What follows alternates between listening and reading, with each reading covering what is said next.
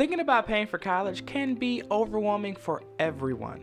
Whether you're a parent preparing to pay for college for your child, a current student, or thinking about continuing your own education and going back to school, there's a lot to know and consider. Especially when you think about paying for classes, if you're going to live on or off campus, and all the other odds and ends that definitely add up quickly. So while we know it's overwhelming, we also want you to know that there are resources available to help you navigate all those things. That's why we've enlisted the help of MSU Financial Aid. This is Wallet Watch, brought to you by MSU Federal Credit Union and OU Credit Union. I'm your host, Catherine. And I'm Devontae. So today we have Jennifer from MSU Financial Aid. Hi Jennifer, how are you doing today? Hi Devontae, I'm doing really well. I work at the MSU Financial Aid office. I'm here to answer questions in general about financial aid, though not necessarily just what pertains to MSU. I have worked in the office for about 10, 11 years now and love helping students and families and allowing student success to come through and giving people different ideas and information about how to get through the cost of college. That's great. Well, you came highly recommended. Heard from a few students that you're pretty great, so we're glad to have you here with us today. So to start off, can you just kind of explain what that financial aid package is? Sure. A financial aid package consists of a variety of components, categories, scholarships, grants, loans, and possibly federal work study. Your eligibility is determined by filing a FAFSA. That's a free application for federal student aid. It's FAFSA.gov that you want to go to file that application. Okay. And so when I just graduated from Oakland University about a year ago. Thank you. So when I was at OU and I saw work study in my package, I was like, oh, it looks like all of schooling is paid for, but that's because I think I was confused about work study and what it was. So can you kind of explain that a little bit? I would be happy to. Work study is a little confusing. You do not need to have the work study award per se in your financial aid package in order to get a job on campus, but what it does is it pays half of your hourly wage through a federal grant. So it makes it more likely for you to get hired because they can basically hire 2 students for the price of 1 if those students have the federal work study grant in their aid package. If you don't, I'm sure that you will still be able to find a job on campus, so don't let that discourage you. At Michigan State, only about 20% of our students are initially awarded work study in their financial aid package. So if you end up finding a job on campus that would require a student to have work study, it would be worth checking with your financial aid office to see if maybe somebody else was awarded it but isn't using it, and they could reallocate the funding towards your account. Just for clarification, I'm thinking that you guys might think you might only get half of your hourly wage with a work study, but you get paid, let's say you're getting paid $10 an hour. $5 of that $10 an hour salary is going to come from the grant. The other $5 that you earn each hour is going to come from the department. Then you will get a paycheck for $10 an hour, and then once you receive that paycheck, if you choose to apply your money to use it to pay off your account balance, you're free to do that, but it will never just automatically apply to your semester bill.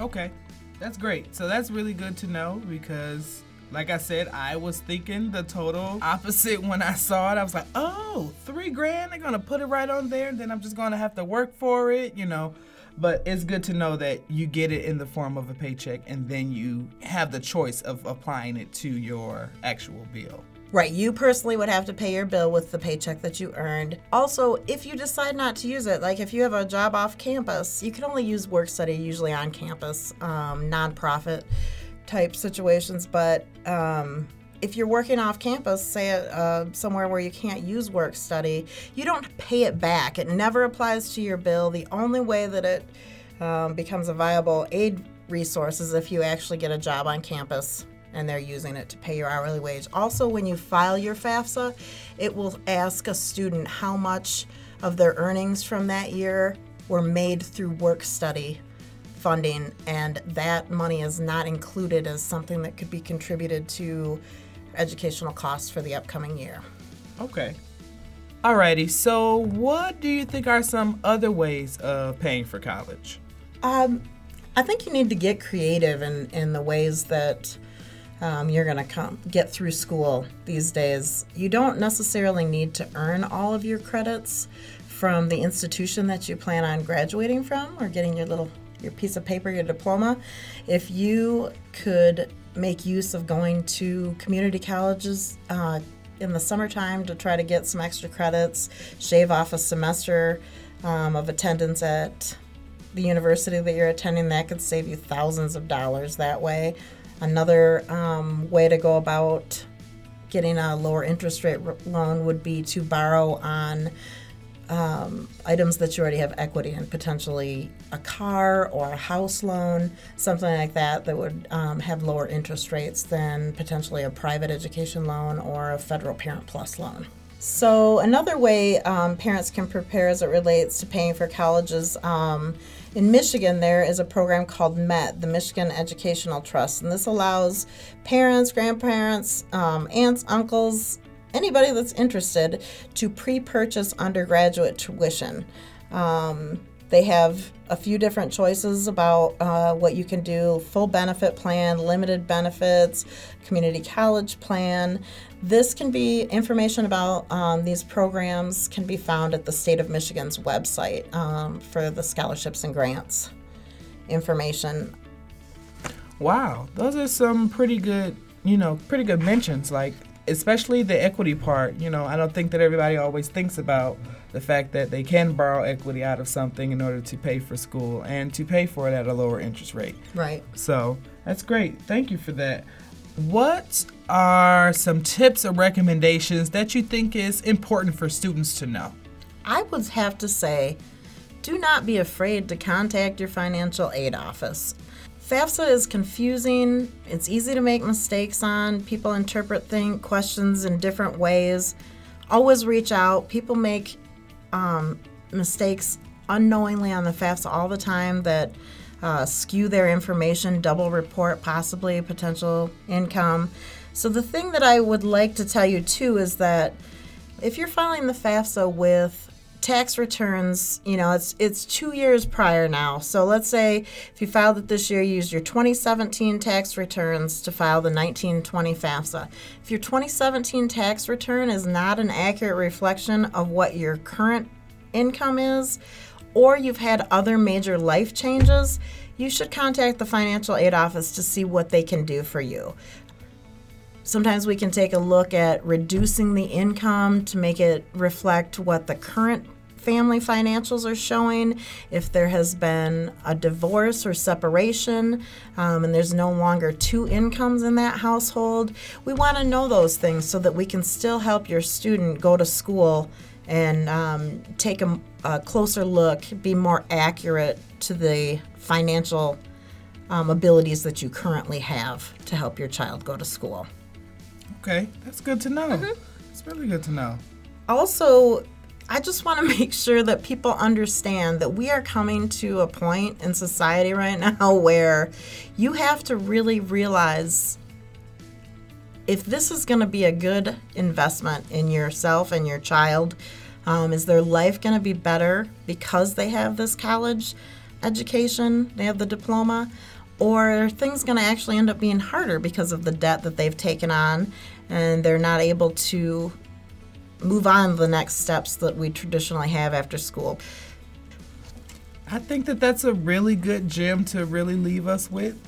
And Jennifer, we thank you so much for coming in to interview with Wallet Watch. And I think this was some really, really good information. Thank you so much. Thank you. It was my pleasure. Wow, that was super interesting. That was really nice of Jennifer to sit down with us and kind of talk through the ins and outs of paying for college and things like that. Yeah, I really enjoyed the interview. Mm-hmm. What was your biggest takeaway? So mine would have to be, one, thinking about that financial aid packet. And first, knowing that your eligibility is determined through you filling out the FAFSA. Mm-hmm. And what that stands for is the free application for federal student aid. And it could consist of grant scholarships, loans, and federal work study. Because everybody's looks different, right? Exactly, Yeah. because it's based off of, financial things. Makes sense. What about you? So for me, I think it was looking for ways to cut down on costs or make college less expensive. So looking for scholarships and things like that. I know there are tons and tons of scholarships each year that people just don't even apply for, and that's just money kind of left sitting on the table. So applying for scholarships, and then also looking at alternative paths. So maybe like attending community college your first year or two of school before transferring to a university, or like taking classes in the summer to cut down on costs too. Another thing I really found interesting is just talking about how parents can prepare to send their children off to college. So when being preemptive, thinking about the Michigan Education Trust. Yeah. And, buying those tuition credits, in advance. And just knowing that it's not just a parent that can help with that, but it's also family members that can help with that. I know me, like, I would have rather that have been a birthday gift to me than the hottest new pair of shoes Right. at that time. Looking back now, those shoes you outgrew. Exactly. You'd rather have that money. And then if that's not, something that you necessarily think about, just really thinking about how important it is for your child to get this education and balancing that, and also understanding what is the debt threshold that you're willing to undertake. Yeah.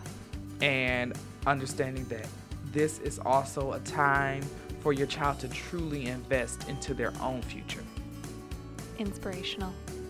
All right, we hope you found this episode informational, and now it's time for the CU Spotlight. At MSU Federal Credit Union and OU Credit Union, we are always looking for ways to educate individuals on the importance of smart money management. Wallet Watch is one of the great ways that we are able to do that. But if you're itching to learn more, we have additional resources that you are able to utilize for free. Financial 4.0 is a free app and website that offers users access to their own personalized budget tracker, financial quizzes, published articles, weekly tips, and more. It's a fun and interactive way to learn about money and taking control of your finances. If you are interested in learning more, visit financial40.org or find us in your app store by searching Financial 4.0 for MSU or Financial 4.0 for OU. Wallet Watch is written, hosted, and produced by Catherine Hirth and me, Devontae Montgomery. Our executive producers are Whitney Anderson-Harrell and Lauren Kolarczyk. Wallet Watch is brought to you by MSU Federal Credit Union and OU Credit Union. You can find more episodes of this show at our credit union's website, financial40.org, or wherever else you get your podcasts. Thanks for listening. We'll see you in our next episode.